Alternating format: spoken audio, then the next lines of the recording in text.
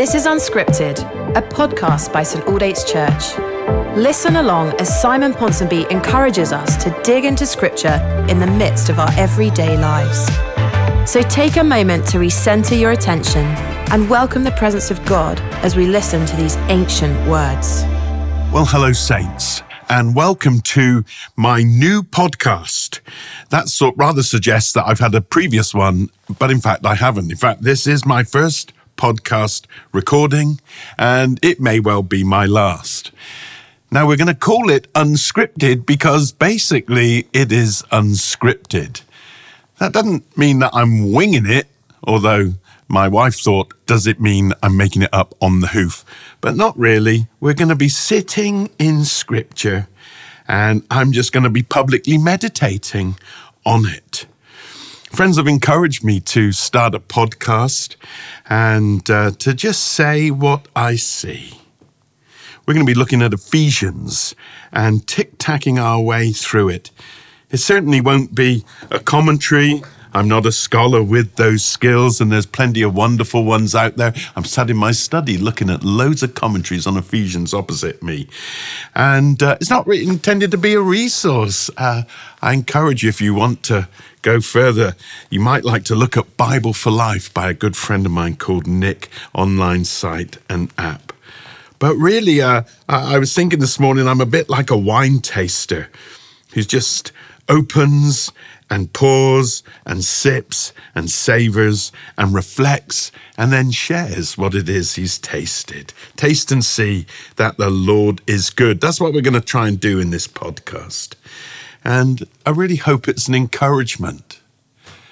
That's the purpose of God's inspired word. He wants to encourage us. He wants to bring his beautiful, tender word to us. He wants to instruct us. He wants to direct us. He wants to guide us. He wants to change us. He wants to pour himself into us. And I hope in a little way, as we go through this wonderful book, that something of that will happen. It's food for thought. It's food for the journey. It's a brief pause for a few minutes with Scripture, with the Holy Spirit. So let's tuck in. Let's start. And like all Paul's letters, it begins with him introducing himself. He just says who he is. And it starts with Paul. He's declaring himself. And, I wonder if Paul loved being called Paul. And Paul celebrated this particular name because Paul, as you know, wasn't always called Paul. Paul, when we first meet him, is called Saul. And Saul was a Pharisee. He was a devout and ardent and passionate adherent to his Judaism. And he was a zealot for it.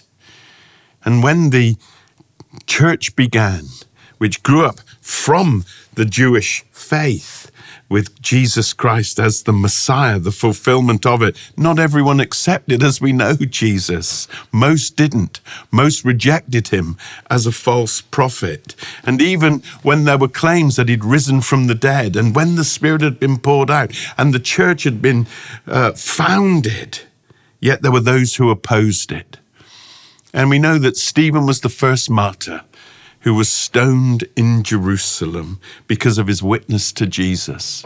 And we read that Saul was there, a pupil of Gamaliel, and he was giving his approval to this murder of this apostle, this follower of Jesus, Stephen, the deacon of the church.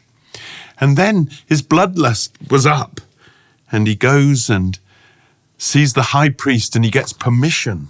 He gets letters, official letters to persecute those who are followers of the way, who are followers of Jesus, who accept that Jesus is the King of the Jews and the King of the universe. And he's on his way to Damascus, where he's seeking to persecute these young Christians. And on the way, suddenly he's interrupted and everything changes for him. I wonder if there are those who are in Damascus, they hear that he might be coming, and they're praying that God would knock him off his horse and break his neck. But instead, the Lord meets him and turns his life around. And he is Saul, and he's knocked off his horse. He's blinded by the light, and he hears a voice say, "Saul, Saul, why do you persecute me?" Saul's completely blown away by this. "Who are you, Lord?" He says, "I'm Jesus, who you're persecuting." And he's blinded by the light. And the man can no longer see, but actually is beginning to see clearly who the God is. And he's taken into a home, and God then sends a prophet, Ananias, and Ananias comes, lays hands on him, and he's healed of his blindness, and he's introduced more fully to Jesus, and he's baptized. And Saul is now Paul. We don't know when he took that name. We don't know whether it was a name that was given to him at his birth because he was also a Roman citizen as well as Jewish. We don't know if it was a name that he took, but names are really significant in Scripture, and they often represent a radical change following the intervention of God in someone's life. Simon becomes Peter. Abraham becomes Abraham, and so on. And Saul becomes Paul. Saul is Hebrew. Shaul, it means heard of. And he had certainly been heard of, and maybe he'd been trying to make a name for himself. But here he is, and he is now Paul. And now he wants to make a name for Jesus. This is a Latin name. It's a diminutive. It literally means tiny or puny or small. Maybe that was a name that had been given to him. Maybe it represented his physical stature. Who knows?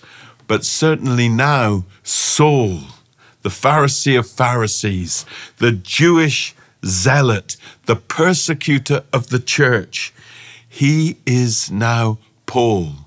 His life has been turned around. And the one who was on his way to Damascus to persecute Christians eventually arrives there, and instead of persecuting them, aligns himself with them, preaches the gospel to them and amongst them to others. And he then begins his life of being persecuted for being a follower of Jesus the Messiah. Shakespeare says, what's in a name? And everything is in a name. Because in this name, we have the gospel in cameo. That God can take someone and turn them around. That a Saul can be a Paul. That someone who is a persecutor of Christ can become a devout follower of Jesus. That someone who is the furthest person away from Jesus that they could imagine suddenly becomes the most passionate, faithful follower of Jesus. It shows what God's grace is like, and his mercy and his goodness. Paul. Isn't that epic? I completely love that. And if he did it for Saul, who becomes Paul, he can do it for that family member or that friend or that colleague, that person that you think they're so far from God. Well, maybe they're just ripe and ready for a Damascus encounter. Why don't you pray about it for them? Well, that's it for today. Thanks, saints.